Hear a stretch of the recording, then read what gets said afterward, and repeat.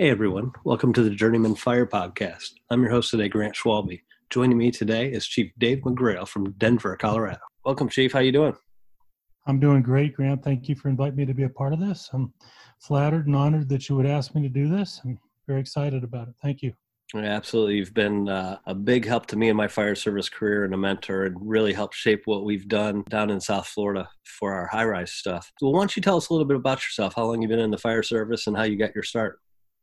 Well, I'm in my 39th year in the fire service. My dad was on the job, and that's probably what enhanced my interest in it. I always tell friends and firefighters that I associate with that I can't remember a time in my life ever from when I was just a very young kid that I wanted to do something other than being a firefighter. I always wanted to be a firefighter like my dad, and certainly as I started to grow up and so forth, learn a little bit more about it, it just solidified it for me that that's what I wanted to do.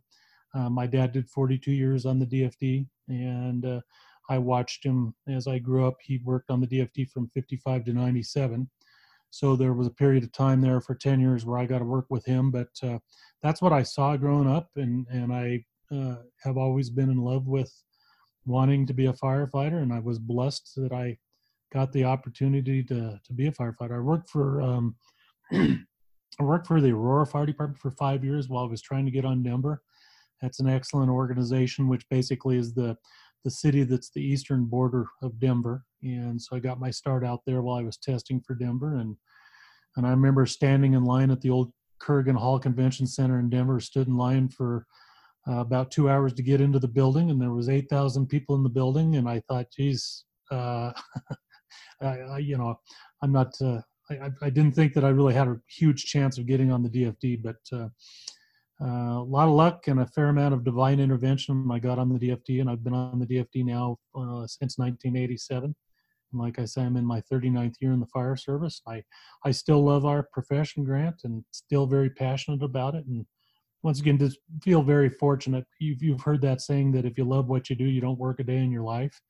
And I'm one of those people that's been fortunate to have that, and I'm still enjoying it and so forth. So yeah, that's a little bit of a background. And on our job, the assistant chief position would be similar to a battalion chief in most organizations. We call them districts rather than battalions. But I'm out in a district and working shifts and going to fires and emergencies with some real terrific guys. And it's just a great.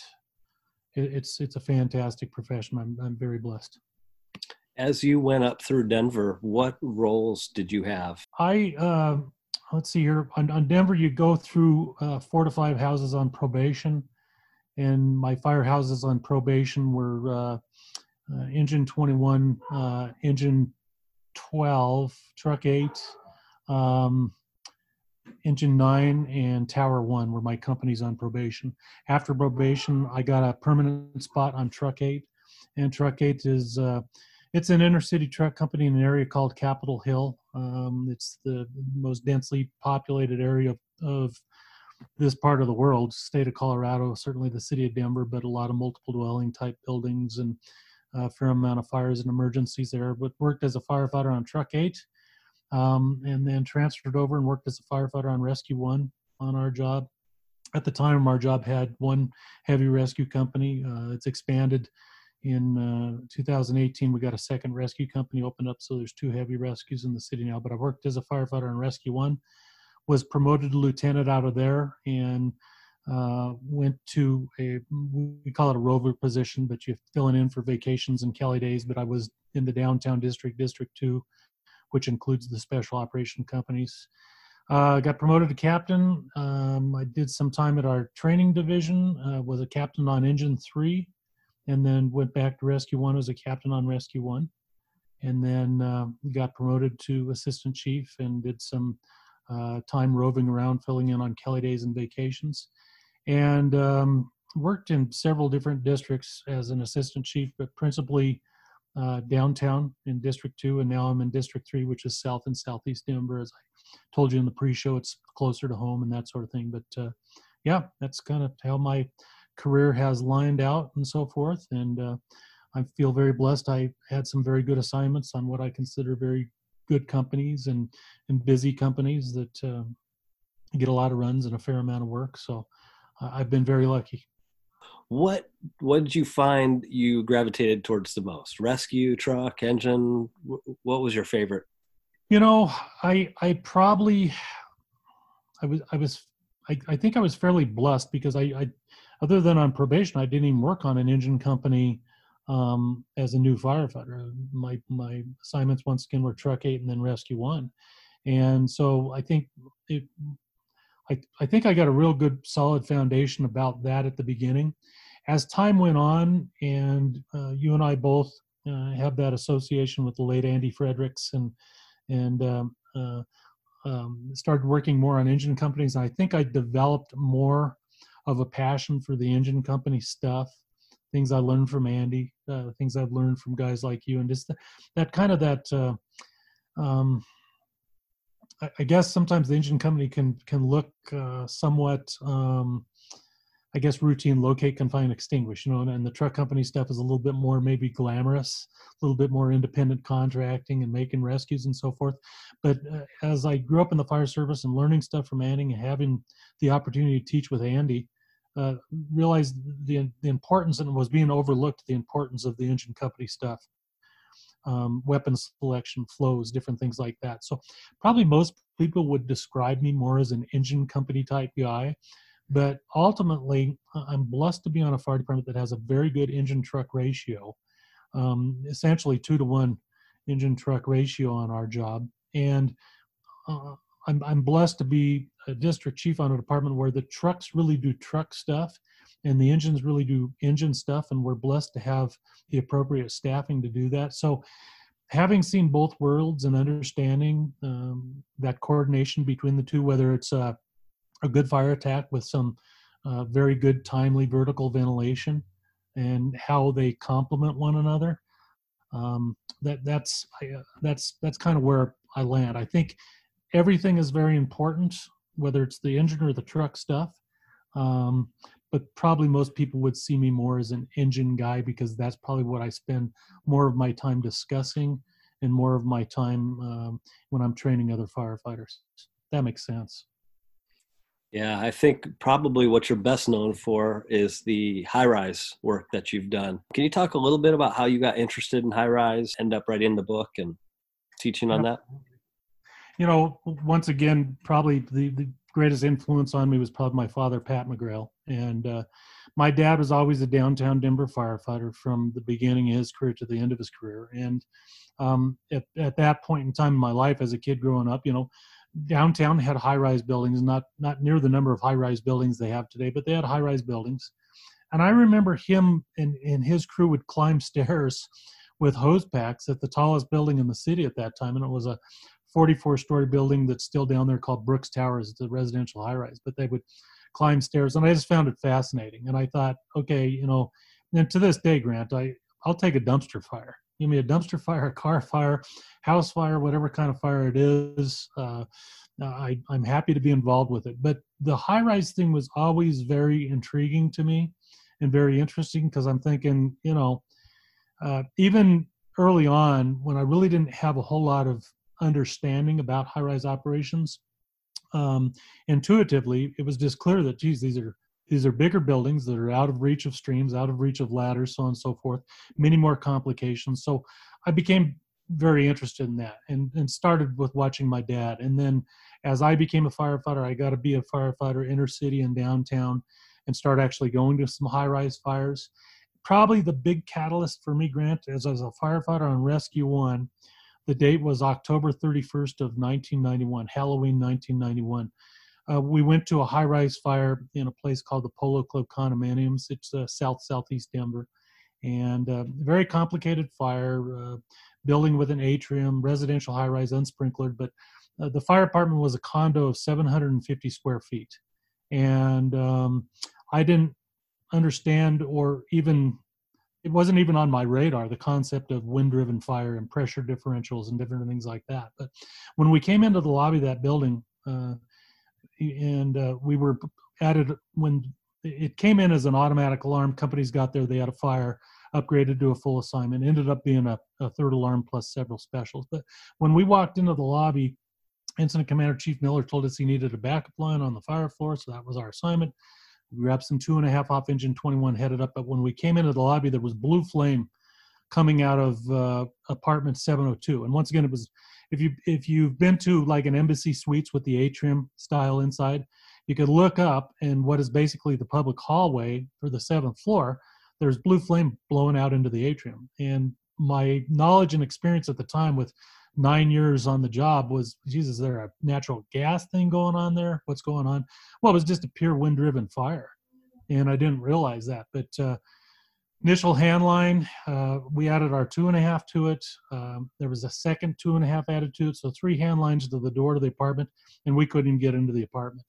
And we were in our air cylinders at the time on Rescue 1, but it seemed like forever. And my acting lieutenant that day was a guy named Joe Cipri, and he said, we need to breach the wall in 704, get some water on this, and try and simmer it down. And that's how we finally had success. But what drove, what was really driven home for me was there were 4 hand lines, 3 of them were 2.5s to control 750 square feet of fire in a residential high-rise. And everything in that apartment was incinerated. Literally the refrigerator, or what we came to know or find out was the refrigerator, was a silver molten square on the floor there. But the couple of things for me, Grant, at that fire, one of them was we're on the 7th floor. We made several turns, and it's, all the firefighters listening who've been in fires, the smoke humbles us. It's pitch dark. I thought to myself, and we're not supposed to show fear and we're not supposed to feel fear, but the reality is we're human beings. I just remember thinking to myself, I'm a long way from being okay in terms of, the standard issue fire we go to in a house or whatever, where Grant and I are doing a primary search, and about 5 feet back is a window. And we could take that window and we'd be out on the Bravo side at ground level, and probably wouldn't even turn an ankle doing it. I just remember I'm on the 7th floor. We made several turns getting to where we're at here right now. SCBA, please don't fail me now, because I'm a long way from being okay. Everything worked out, so on and so forth. But when it was all said and done, for me, I was like, what a complicated operation that is. Many, many factors I'm not even aware of. And I realized, as I say, you don't know what you don't know. Well, I learned that day there was a whole lot I didn't know about high-rise firefighting, because that was probably my first most significant high-rise fire.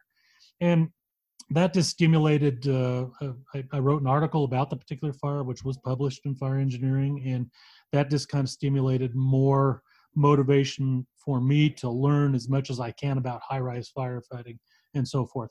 And as time went on, in the process of researching it, I was kind of blown away by the fact that the most recent high-rise book, and this was, the 90s, early 90s, but the most recent high-rise book was O'Hagan's 70s vintage high-rise book out of New York. And as I got closer to thinking, geez, there needs to be another book. I didn't think I was the one that should be writing it, but I reached out to Chief Vincent Dunn, who I think is the high-rise expert in the fire service. And I said, are you planning on doing a book? I don't want to be stepping on any toes here or anything like that. He gave me his blessing. He says, no, go for it. And if I can help you in any way, let me know. So the book is kind of a compilation of my own experience, Grant, the vicarious experience from other firefighters like yourself, Chief Dunn, and then a whole bunch of research and where you delve into like the NFPA 14 and find out, geez, what are standpipes really, what's really going on with standpipes? What are these PRVs?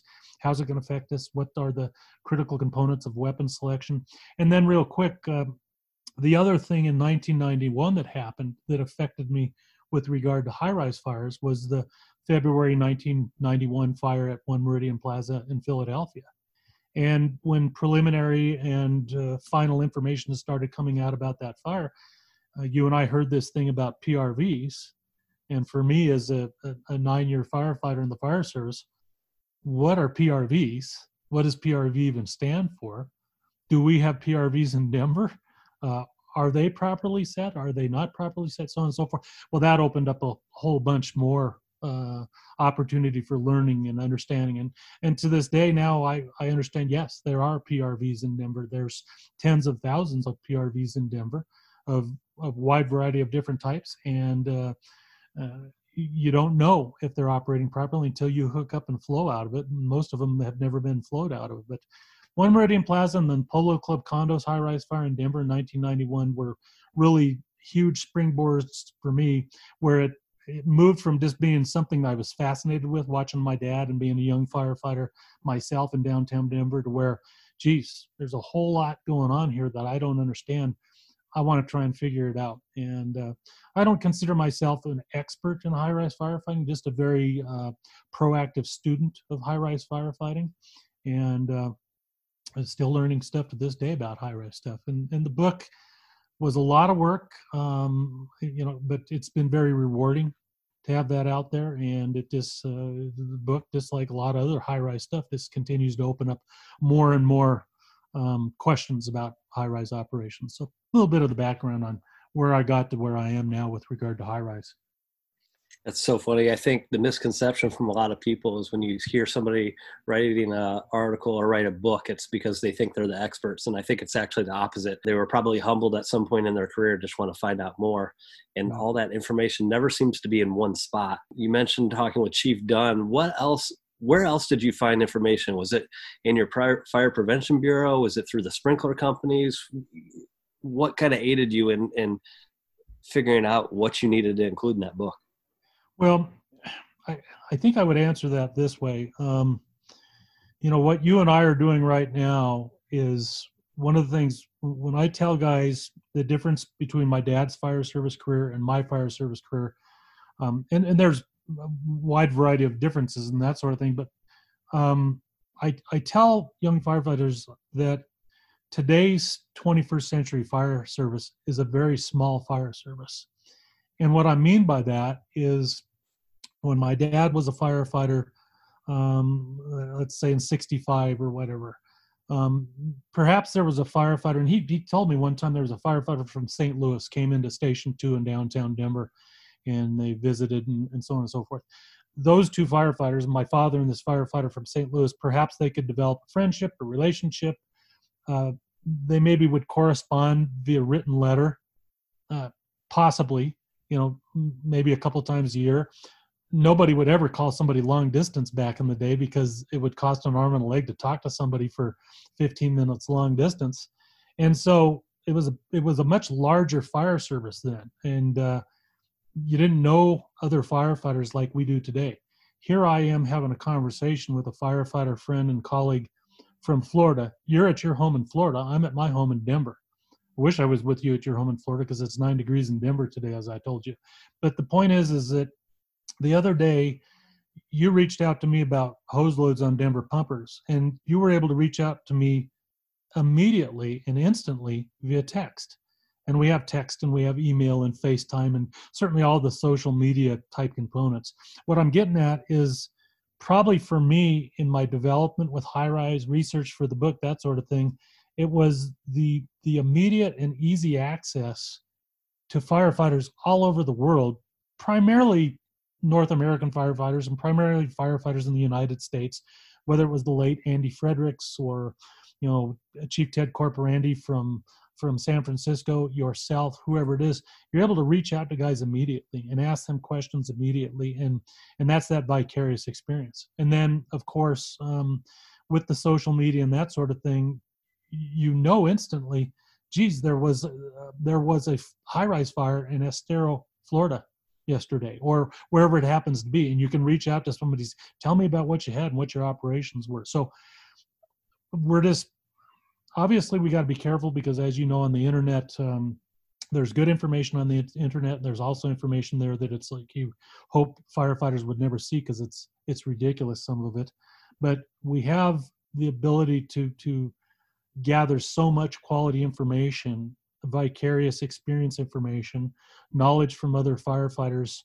That's what really helped the development. And I'm not even sure if I'm answering this question correctly for you, but that was a big part of what got me and continues to get me to where I need to be as a firefighter, is just the ability to communicate quickly with firefighters, great firefighters all over the fire service, about what you have there and how did you deal with it? What kind of problems did you encounter? And certainly late 90s for me, Grant, the FDIC thing, being invited by Andy Fredericks to be a part of that engine company standpipe or that engine company hands-on team. And then from that evolved the engine company standpipe team with where Jerry Tracy and I were the co-lead instructors with that. He brought in his guys, I brought in my guys. To me, it's the relationship with other top shelf firefighters across the fire service. That's what, to me, has launched me forward and continues to launch me forward in our profession, whether it's high rise or whatever topic it happens to be. No, I agree. I think we're living in the greatest age because if it weren't for social media and email and all that, I don't think I ever would have met you and so many other great firefighters. I really encourage people, reach out to these subject matter experts. There's no point reinventing the wheel. Just start where they left off. I know we did that with you. We had a mess of a high-rise situation for equipment, and I just thought, let's bring you down and let's try to get us squared away. What do you see as a big mistake or something that departments are missing right now in terms of high-rise if they haven't looked at what they're actually trying to do? Well, certainly a big focus is on that weapon selection and on the fire flow. And it continues to be a recurring mistake. However, I think we are so much further ahead now than we were 10, 20, 25 years ago. The weapon selection thing. One of the things that, and I'm not even sure really how I stumbled across this thought, but I try to help firefighters understand the concept of positive control. And when we go to a ground-based fire and we have our pumper and our engineer pump operator, our own hose, our own nozzles, a good municipal water system, which is all stuff that I have here in Denver, you can guarantee when you pull an 1 3/4 pre-connect off of a Denver pumper, you can guarantee that if it's being properly pumped, you're going to get your 175 to 185 GPM, depending on the nozzle that captain has set up on that pumper. And you're guaranteed that because of that positive control. The engineer, the municipal water system, our own equipment, a good pumper, so on and so forth. I believe that you lose positive control when you hook up to a standpipe because there's a lot of things going on within a standpipe system that we probably don't know about until we find out about in the heat of battle. And so when we delve deeper into it, we learn more about the requirements from NFPA 14. We realize that we are already kind of hamstrung a little bit in terms of the weapons we can successfully take in and operate with inside of a high-rise building. So the 1.5 is frightening. The 1 3/4 is scary. Many departments, especially in your state, are using the 2 which I believe is a huge step in the right direction. The standpipe's actually designed to accommodate 2.5. And to me, where I'm at today as a 21st century professional firefighter is it's really a combination of the 2.5 and the 2 that's the best place to be. But it's because we lose that positive control because there's many things with the standpipe, whether poor design, closed valves, PRVs, whatever the case may be. So I think I think we've come a long way. We're better now than we were 10, 15, 20 years ago, but there still are firefighters, some firefighters even in my corner of the fire service, that they are predicting or they're intuitively thinking what I'm able to do with this particular weapon. And usually it's specifically the 1 3/4, what I'm able to do with that at a ground-based operation with positive control from the pumper, I'm going to be able to do that same thing on the 20th floor of a high-rise building. And that's just not the case in most situations. So weapon selection and flow and really understanding. And as you and I know from our stuff down at H-Rock with Chief Kurt Isaacson and the good work that the Alcart people have done, know your flow. And that's what I encourage guys to do. Okay, I understand this idea about maneuverability, and that's our workhorse weapon is 1 3/4, but study One Meridian Plaza, because that was my first understanding of it. They were not able to get the flows that they would expect out of that weapon, not even close, because of the lack of positive control that you have with a standpipe system. And a side note to that too, Grant, I had a small fire on my last work shift at a standpipe equipped building. But it was a 5-story standpipe equipped building. The operation was such that it would be best for the engine company to come off of a city hydrant and hand stretch, because it was a second floor apartment, pretty close to the stairwell, so on and so forth. So I always tell firefighters as well, if you can avoid using a standpipe, it's not a bad thing to choose, because you maintain positive control. So I would say one of the big mistakes, though, is this I don't know whether I call it a reliance or an assumption that the tools we're using for ground-based operations are tools that will work in the same manner and produce the same flow for a high-rise operation on the 20th floor, and that's not always the case. That's funny you bring that up. As you were talking about positive control, I was thinking, as a next question, you're the chief of so many engine companies. What's your direction to those engine companies if primarily they've got, some hotels 7 floors and below? Are you having them positioned at the ends rather than at lobby so that they can stretch if the fire's low? What kind of expectations do you have as a chief? What's that look like for you in the companies you command? Well, there's certainly written guidelines within my organization and operating procedures, and generally speaking, based on the guideline and the procedure, the first new engine company that would arrive at a standpipe equipped building is going to go to the FDC, and that engineer is going to hook up to the FDC, and the crew is going to head in with hose packs and so forth. What I'm doing with the engine companies that are in my district, and I have 6 engine companies in my district that work on within our team here in District 3, and I'm trying to educate them on the PRVs, the standpipe systems, and then I'm trying to help those officers understand that I'm going to fully support their decision if they choose not to use the standpipe. So, for example, the lieutenant that I talked to the other night it was a very small fire that we had, and it didn't require a hand line. But I said, in this situation, think about bypassing the standpipe, because once again, you're going to be able to get to this particular location with one of your pre-connects. You're going to maintain positive control, and you could do that in this particular. I guess mostly, Grant, trying to empower the officers under my command to feel comfortable to make a decision that might be outside of the so-called guideline. And I'm a guideline and procedural guy. There's some things like the use of elevators. I don't think there's ever a time we should take an elevator to a reported floor of alarm or a reported fire floor location.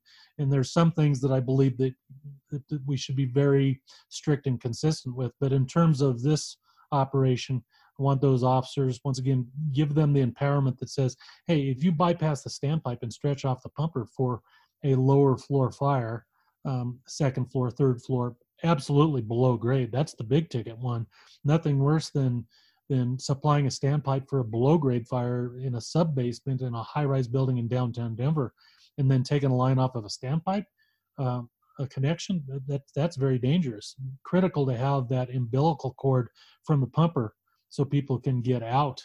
But I think it's mostly an issue of empowerment and supporting them. Hey, here's some options for you to think about. Should you decide to bypass the standpipe and stretch from the pumper, I fully support that. Here's the reasons why.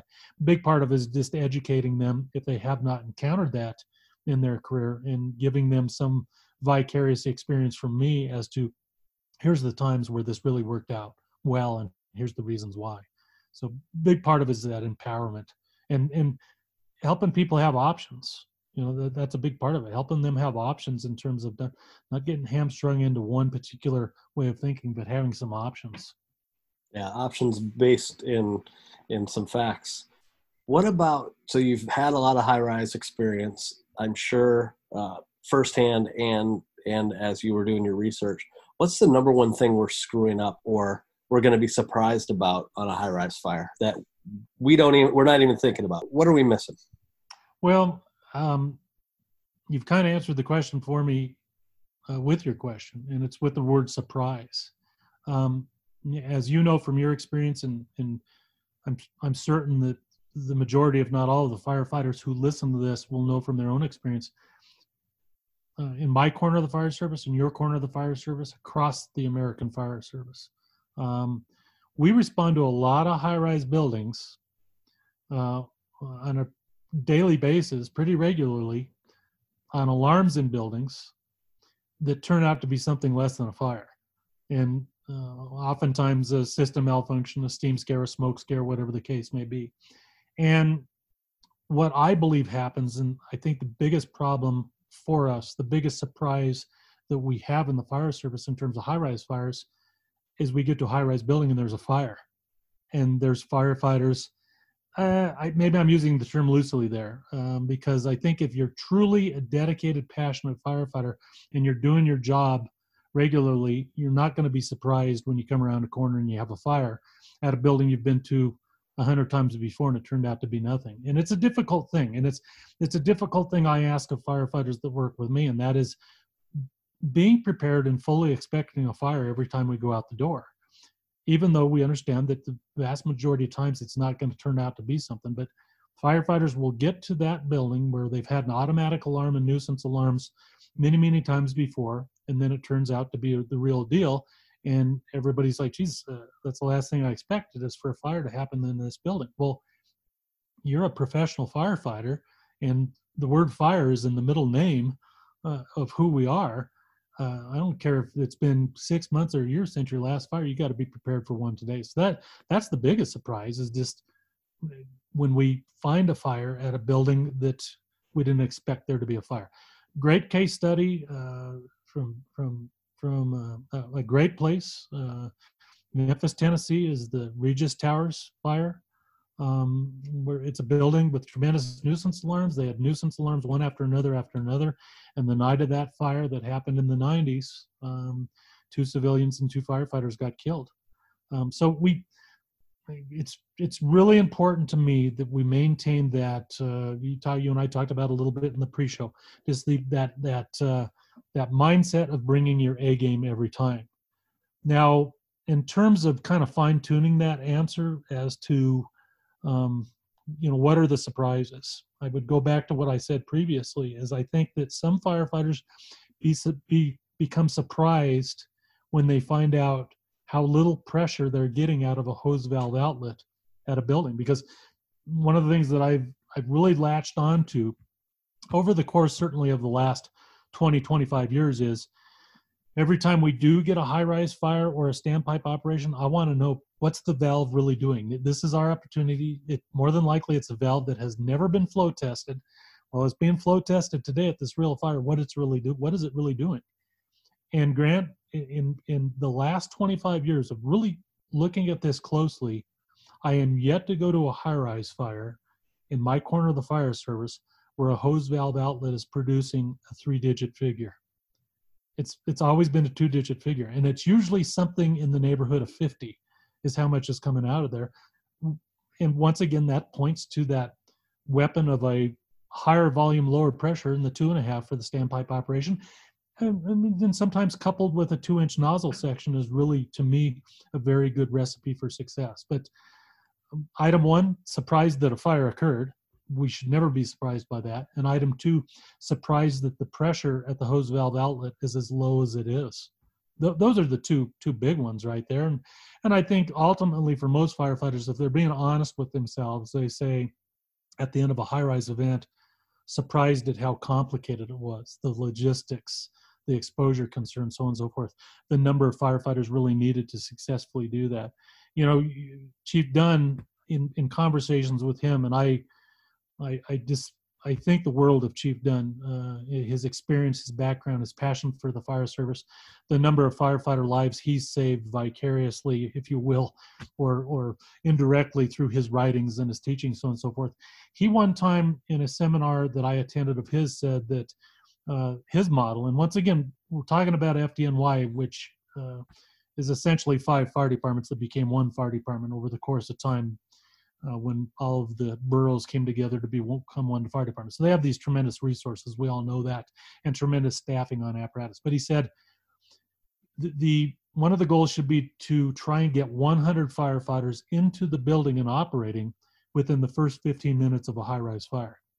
That's a very tall order for most fire departments across the fire service, which is why we have to have those pre-developed automatic aid and mutual aid agreements, so on and so forth. But the lesson for all firefighters is the number of firefighters really needed to operate and complete the things that we need to have done at a high-rise fire. There's a need for 3 RIT teams.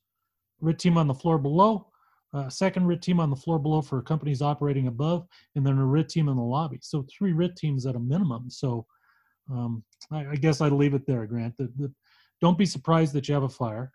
Don't be surprised at how low the pressure is coming out of the standpipe. And don't be surprised at how many firefighters you need to safely and successfully combat and operate and bring under control a high-rise fire. I know as you helped us redo our hose packs, we moved away from the gated Y to going straight in to the standpipe, and we're using 2-inch hose. And all of our buildings are post 1993 for anyone wondering why we chose that. But 2 questions that came up that made me realize how little people understand what's going on with high-rise operations and fire pumps and whatnot. Maybe you could touch on them. Once we took away the Y from the floor below, the big question was, where's the backup line coming from? The second one was, if you've got a fire pump, what is the point, or at what sequence is the engine hitting on the FDC? Can you talk about those 2? The firefighters that are listening to your podcast are obviously going to be engaged top shelf firefighters. Many of them are going to know the name Dennis Laguerre, the retired captain out of Oakland, and Dennis is crazy intelligent. I can only have short conversations with him before I have to go somewhere and lay down, get in a fetal position and suck my thumb and try and figure out what the heck it was he was saying, because he's crazy smart. But Dennis gives a tremendous class on the gated Y, and the gated Y for ground-based operations, for high-rise operations, and why you really shouldn't be doing that. And I always tell guys, in terms of the gated Y, I'm not a proponent of the gated Y for ground-based or for high-rise operations. I think sometimes in the fire service, many firefighters, fire officers, chief officers focus on 2 hand lines before they have 1 hand line in operation. Even for our ground-based operations, I go to a ground-based fire with engine companies in my district. To me, the second engine company really needs to focus their attention on making sure that first hand line is doing everything it needs to be doing before we get too crazy with the backup line. And backup line is critically important, but there's a competition thing as well. And in my corner of the fire service, competition is alive and well, and a little bit of competition is very healthy because it makes us stronger and better, because we're trying to be better than the other company, so on and so forth. But we need to know when competition stops and when that teamwork is really critical for it to begin. So gated Y, I can't emphasize enough the importance of dropping that gated Y for a variety of reasons out of the high-rise ensemble. Weight, focusing on 2 hand lines before 1 hand line, so on and so forth. In terms of the backup line, we're trying to really be disciplined about whatever stairwell we start an attack out of. That becomes our fire attack stairwell.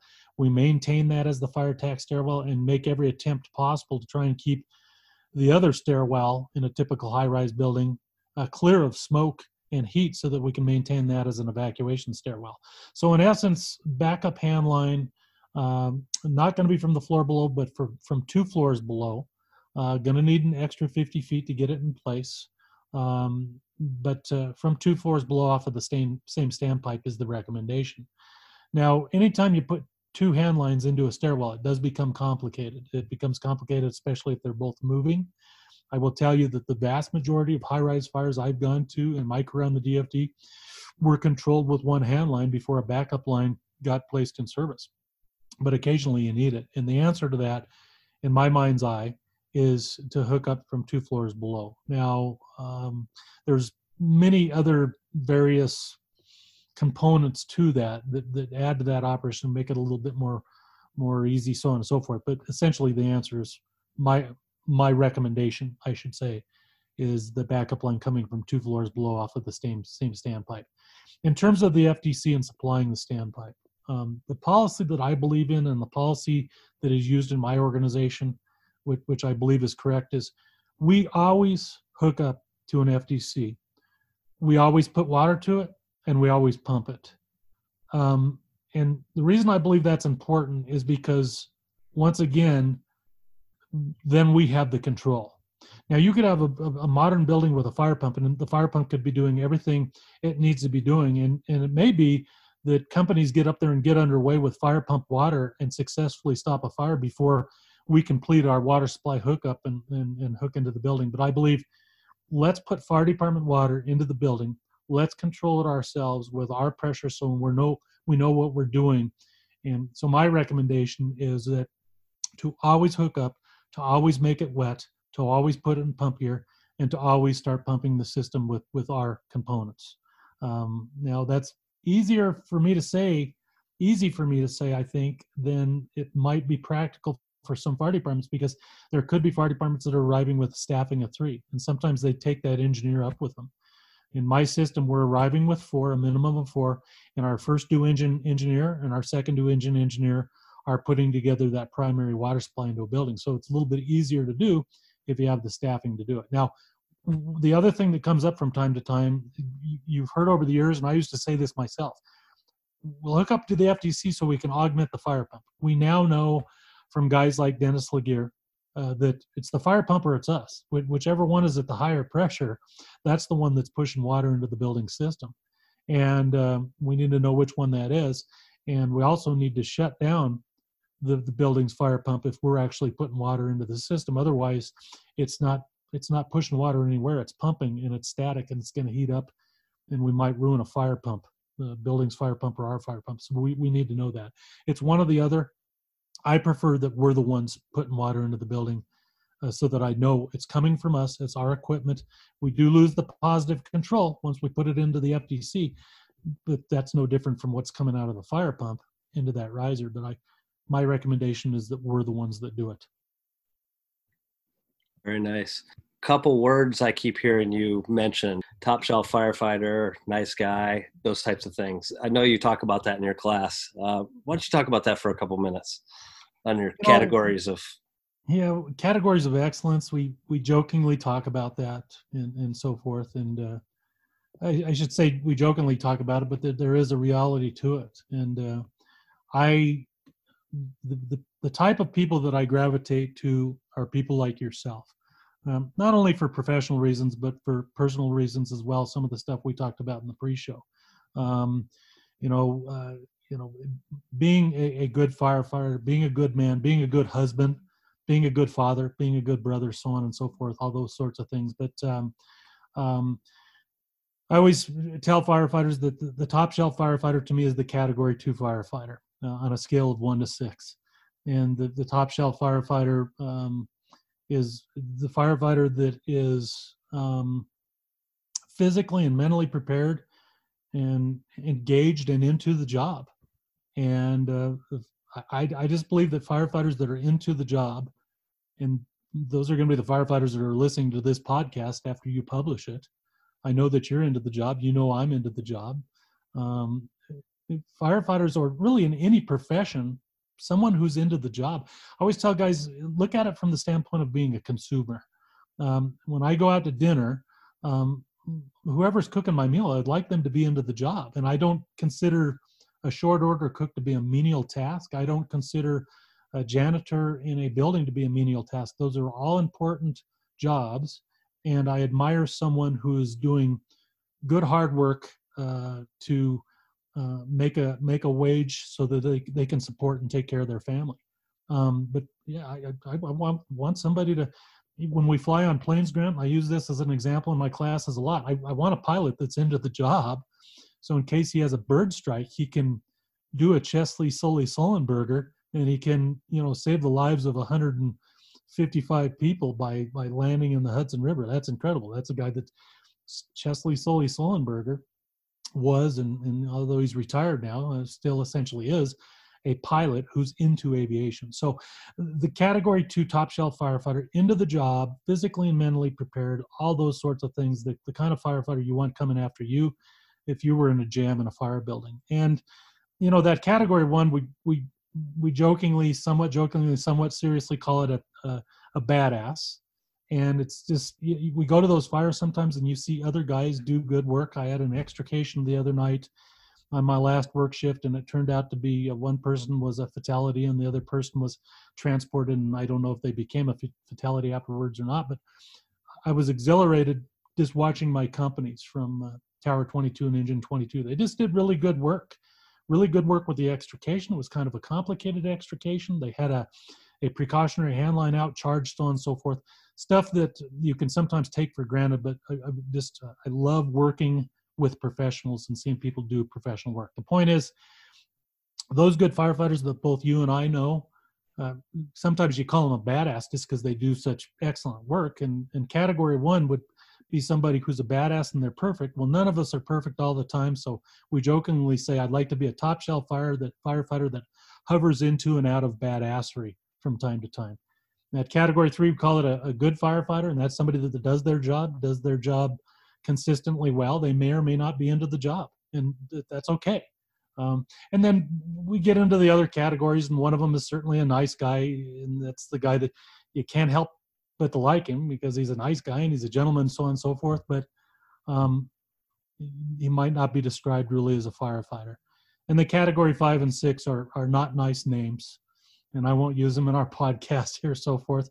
But they really fall into the category of people that don't care, people that are not staying physically and mentally prepared, people who are not only not into the job, but they're the person around the kitchen table that's bitching about the job or complaining, and slowly but surely that can rub off onto other people and so on and so forth. And I don't gravitate towards people like that, and I don't like being around people like that. And every now and then you can rescue somebody from those categories and elevate them up based on mentoring and showing them the right way and putting them with the correct people. But really do appreciate, admire, and love working with top shelf firefighters that are physically and mentally prepared and into the profession. Really love the profession.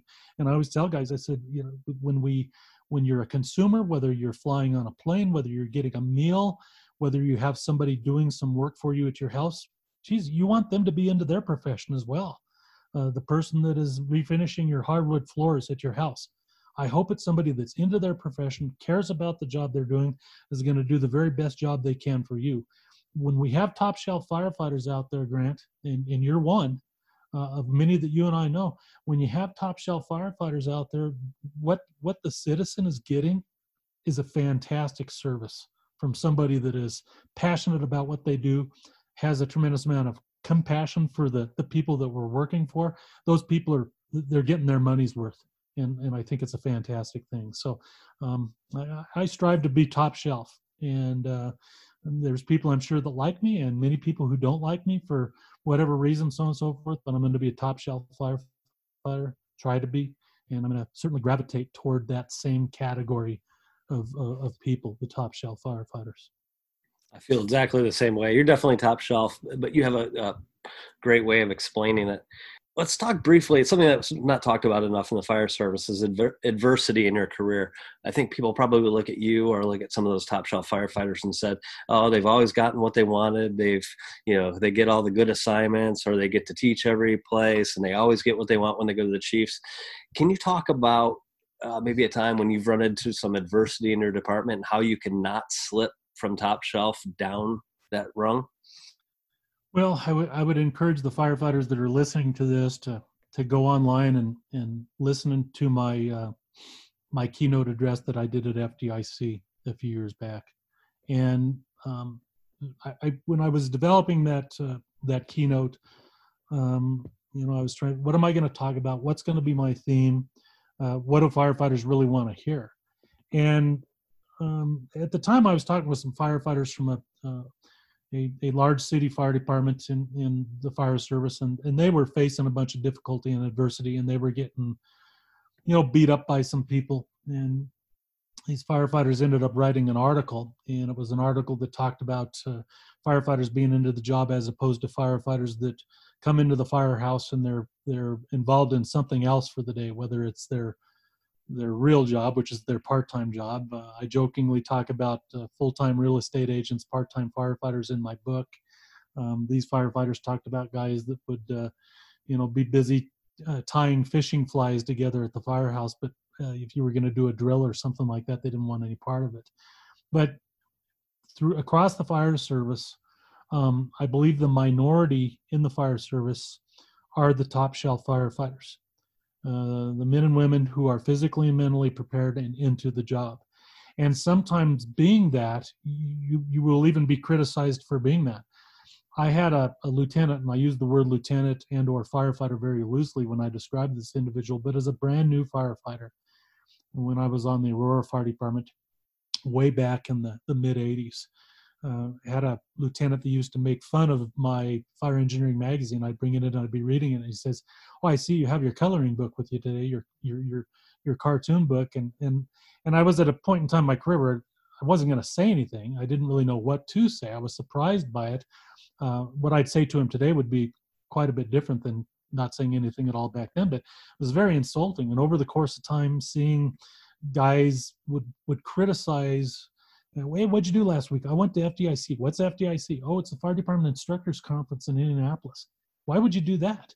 Was the job pay, the job pay you overtime to do that? Why in the world would you?" Some guys just find it unbelievable that somebody would use their time off to learn how to become a better professional. So the point is, brothers and sisters that are listening, if you're criticized for being into the job, I've been criticized for being into the job for 39 years by a segment of people. And yes, as you said, Grant, there have been times where I've faced adversity in my career, whether whatever it happens to be, false narratives or this or that, or you get a transfer that you don't want, or whatever the case may be, or trying to push things through. I know that I talked to many firefighters who are trying to change their high-rise operation in their fire department wherever they happen to be. And I have been working on upgrading and improving our high-rise operation in my corner of the fire service at my organization since 1992. And the job's not done yet. So here we are 28 years into it, and I've still got work to do. The point is, and as I said at my keynote at FDIC, don't give up. That's the main thing. Don't give up. And the other piece of the puzzle there, you're not alone. There's many great top shelf firefighters that are in this with you who are facing the same thing. Criticism, being made fun of, whatever the case may be, because they are into the job. Don't give up, and don't change what you're doing. Once again, I gravitate toward people like you. And there's many great human beings in the fire service, certainly, and many, many great people. I gravitate towards the people that are into the job, and those are the people that I find myself mentoring, the ones that care and that are into the job and so forth. We all face adversity. I have faced adversity. I'll face adversity again. The people that are listening have and will face adversity. Grant, you have, and you will again. But the main message is, don't give up. Because the resilience is critical. Having the resilience to keep going and keep doing what you know is the right thing to do. Have that resilience. Don't give up, and then remember, you're not alone out there. There are great people that face adversity, and some of them big names in the fire service. I was fortunate to have a nice quality conversation with Chief Alan Brunacini at a FDIC board meeting in Tulsa, and I had no idea that we would lose him and he would pass away.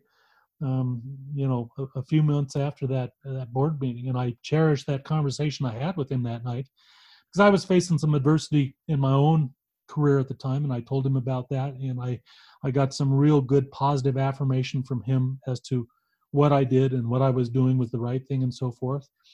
And he talked a little bit about some of the adversity that he faced. I mean, for goodness sake, he is thought of by many as being kind of like the grandfather of the modern American fire service with stuff that he did, and very much admire him and always will admire him, and really enjoyed having that conversation with him. But for me, looking at him and really seeing him as a big, very visible, important, highly respected person in the fire service, it happened to him too.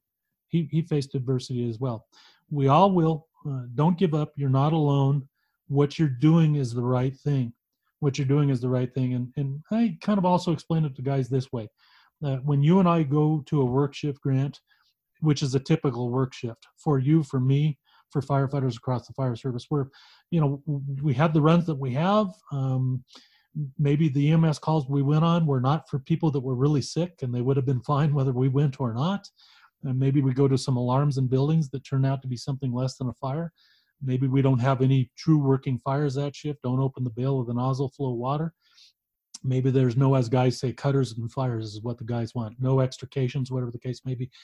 On those routine shifts where there was nothing really significant that happened that we'll talk about at our retirement party, I always go home very satisfied knowing that, you know what, even on the stuff that was routine stuff that turned out to be something less than an emergency, less than a fire, we brought our A game. Had it been a fire, we would have performed well.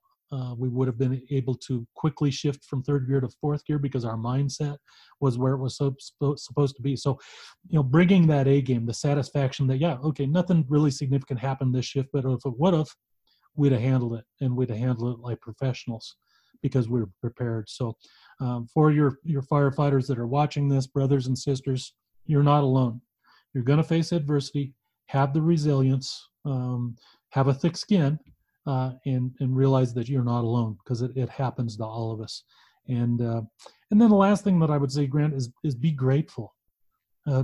Be grateful that we have been given an opportunity to work in what you and I believe is the greatest profession in the world. Be grateful that we have that. And like I said at the beginning, I am grateful that the job that I do is a job that I'm so passionate about, that I love it so much that I haven't had to work a day in my life. And not to say that we don't work hard, it's just that we enjoy it tremendously. So resilience, don't give up. You're not alone.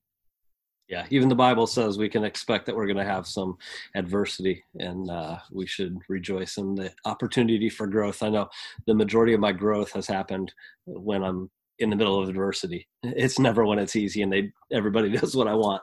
As we kind of bring stuff to a close, you talk about A game. Let's talk about, if you would, complacency a little bit. In your keynote, you also talked about the birth of your son, Joseph. Would you be willing to talk about that to our listeners? Oh, absolutely.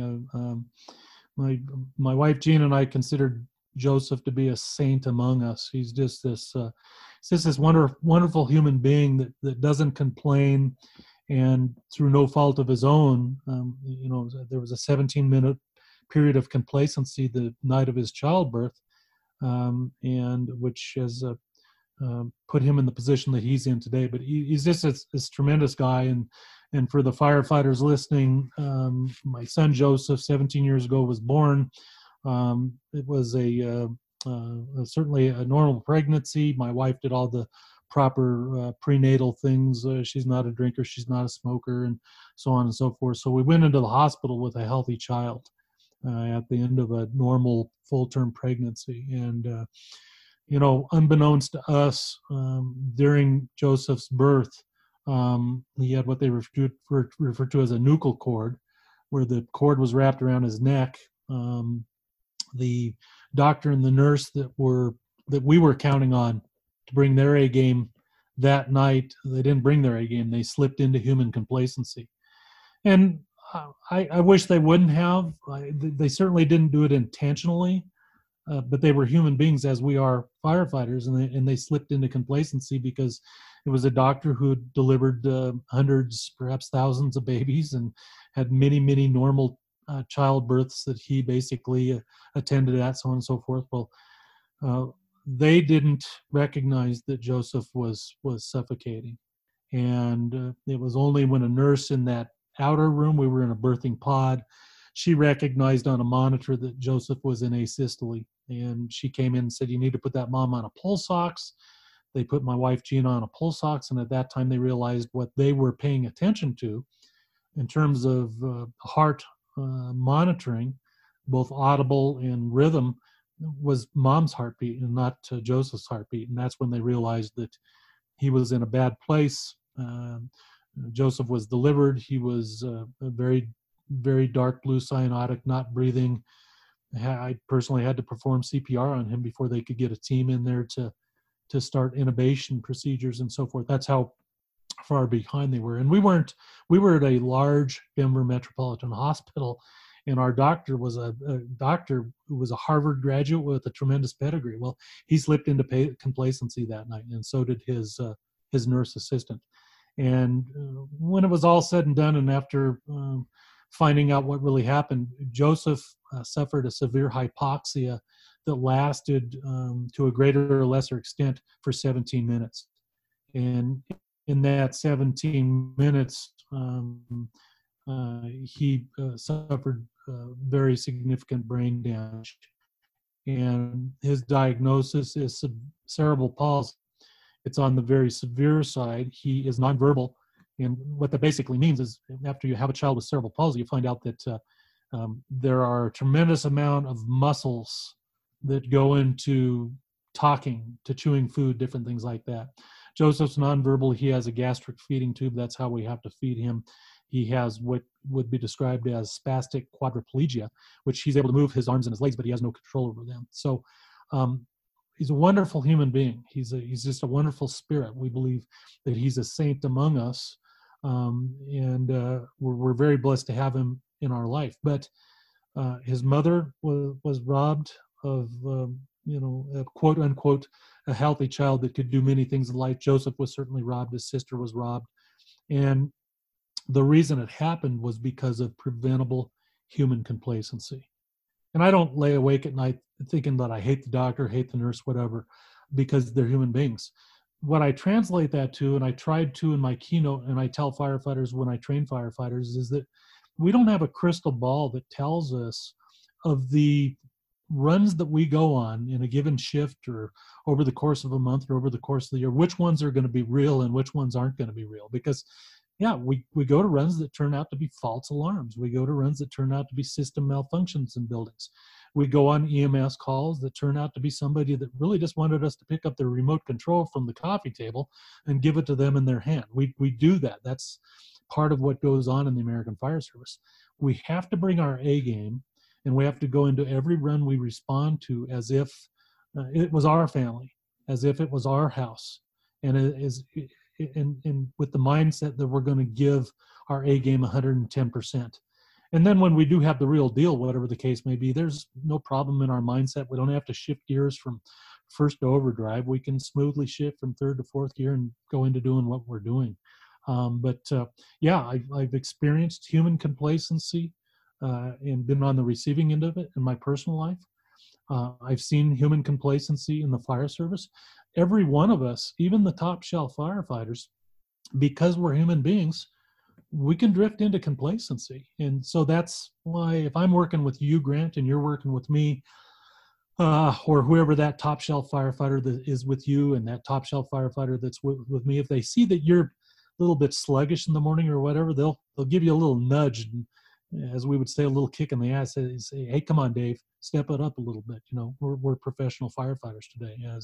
As John Salka said in one of his presentations I went to one time, you walk into that firehouse door, put your firefighter cap on, and have that firefighter cap on for that full work shift. You're a firefighter today. You got to put everything else on the back burner and be a firefighter for that entire period of time. But I think that if we fight complacency, and if we work together and boost one another up whenever somebody else is they're having a little bit of a sluggish day, because once again, we're all human beings, I think we're going to be much less likely to deliver a blow of complacency or the results of complacency to somebody that's counting on us to perform, somebody that's paying our wages. But my little man Joseph, he's upstairs right now, and he's just a wonderful little guy, and I'd love to have him in my life. I wish he could talk, because I'd like to know. He has a computer talker and so forth, and he does some high-tech type stuff to communicate with us. But I'd love him to be able to run and play and participate in all the things that kids that don't have, a physical disability are able to do. But we're very blessed to have him in our life. But we certainly wish that the doctor and the nurse that were responsible for service delivery that night would have brought their A game, because they didn't. They drifted into complacency, and it caused a lot of pain. There's no doubt about it. And my message to the firefighters is, fight complacency. It's the most deadly disease in the American Fire Service. It's very contagious. Fight it every single day. And the top shelf firefighters that I gravitate to are firefighters that rarely do they let complacency take hold, and they fight it all the time, and they provide tremendous service delivery to the people that pay our wages. So that's the story there about little Joseph, and if he was able to talk, he would tell firefighters, "Hey, bring your A game, bring your A game. People are counting on you to bring your A game." And we have no crystal ball as to know, hey, you know what? On our runs today, Grant, our 1, 2, 3, 4. The first 4 runs, I'm not going to bring my A game because those are going to be silly runs. Our 5th run, though, the crystal ball tells me this is the real deal. So I'm going to bring my A game there. We don't have that crystal ball. Got to bring our A game every time, and got to do it as top shelf professionals every time. So that's the message. I appreciate you sharing that message with us. I've heard it a bunch of times, and it's more powerful each time I hear it. So I'm a newly promoted officer. You're my chief. Beyond complacency, what advice are you giving me if I'm working in your battalion or division? Well, I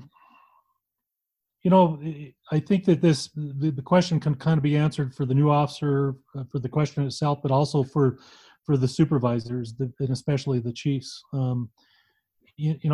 I have worked for people in my career where they never had a conversation with you, never told you what their expectations were.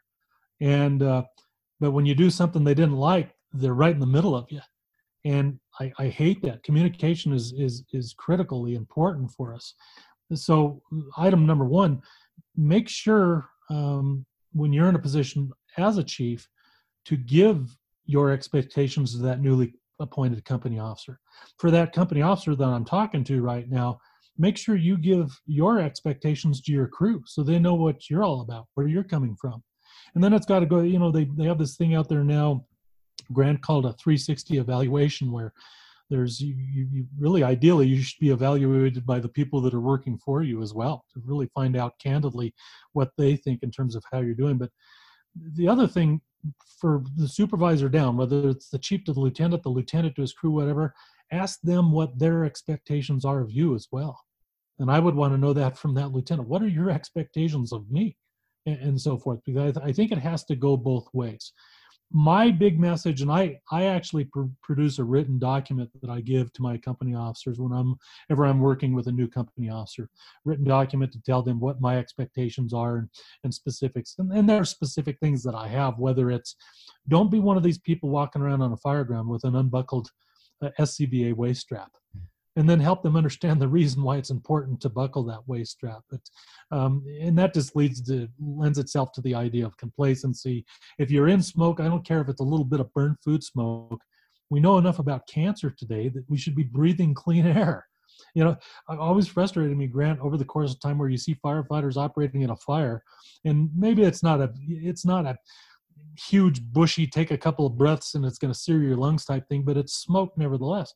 And they're walking around in an SCBA. They've done all the work of carrying that SCBA throughout the operation, but they never put their face piece on and received any of the benefit of carrying the equipment around. So there's specific things that I talk about. I talk about the disciplined elevator use for high-rise operations. We should never take an elevator to reported fire floor alarm.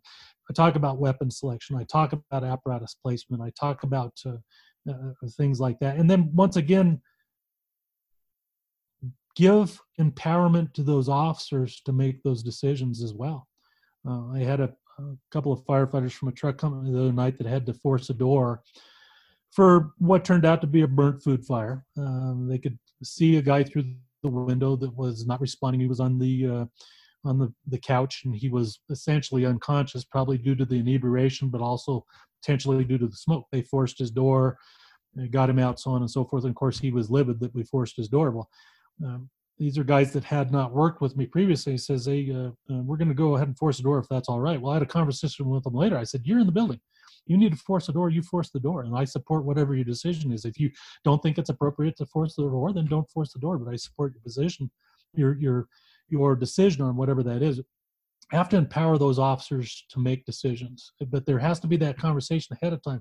Hey, here's my expectations. And like I say, I give a written document to my officers to where, take a look at this. If you have any questions, let me know. Tell me what your expectations of me are. But the big ticket one, Grant, once again, goes back to caring. Care about the job we do. You can't make somebody be passionate about the profession. You can't make somebody be top shelf. You can't make somebody be into the job. Oftentimes, if you set that example, it's going to rub off on them over the course of time. But the main thing is care about the job we're doing here. Bring your A game every time. Fight the human complacency like crazy. My expectations when you roll around the corner at one of my fires is that you're a paid professional firefighter. We're getting a good wage and a very good benefit package to provide an exceptionally high service delivery level to the people that are paying our wages, so on and so forth. And that's my big expectation, and that's the conversation I have with them. And then certainly also part of that conversation is none of us are perfect. And to that new company officer, telling them, you're going to make mistakes. You're going to make mistakes. Try not to make the same mistake, but you're going to make mistakes. It's not perfect.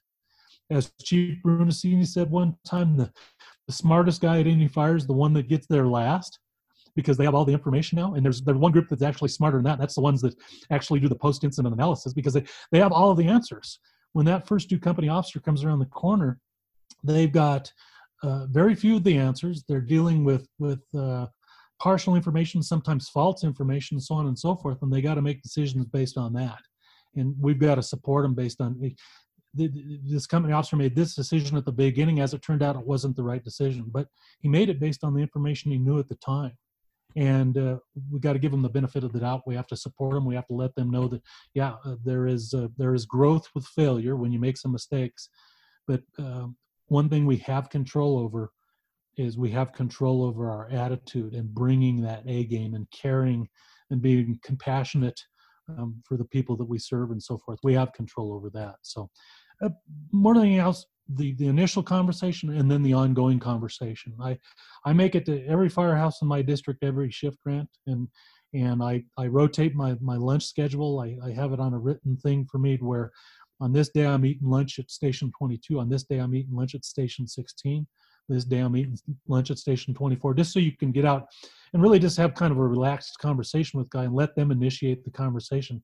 Hey, Chief, what do you think about this? And sometimes that just springs into a conversation. They get to know you better. You get to know them better. And I think ultimately they see that you care. And if you care, I think that they'll care. So communication, lots of ongoing communication with them. Hope that answers that a little bit. Oh, absolutely. Outstanding. I could talk to you all day long, but we're going to kind of wrap it up now. But Chief McGrail, I definitely appreciate our friendship, your willingness to share in the fire service. I know you've been a big mentor to me, definitely making your impact in the fire service. If guys want to get a hold of you, what's the easiest way for them to do that? I have a website, McGrail Fire Ops. It's all one word, McGrail Fire Ops.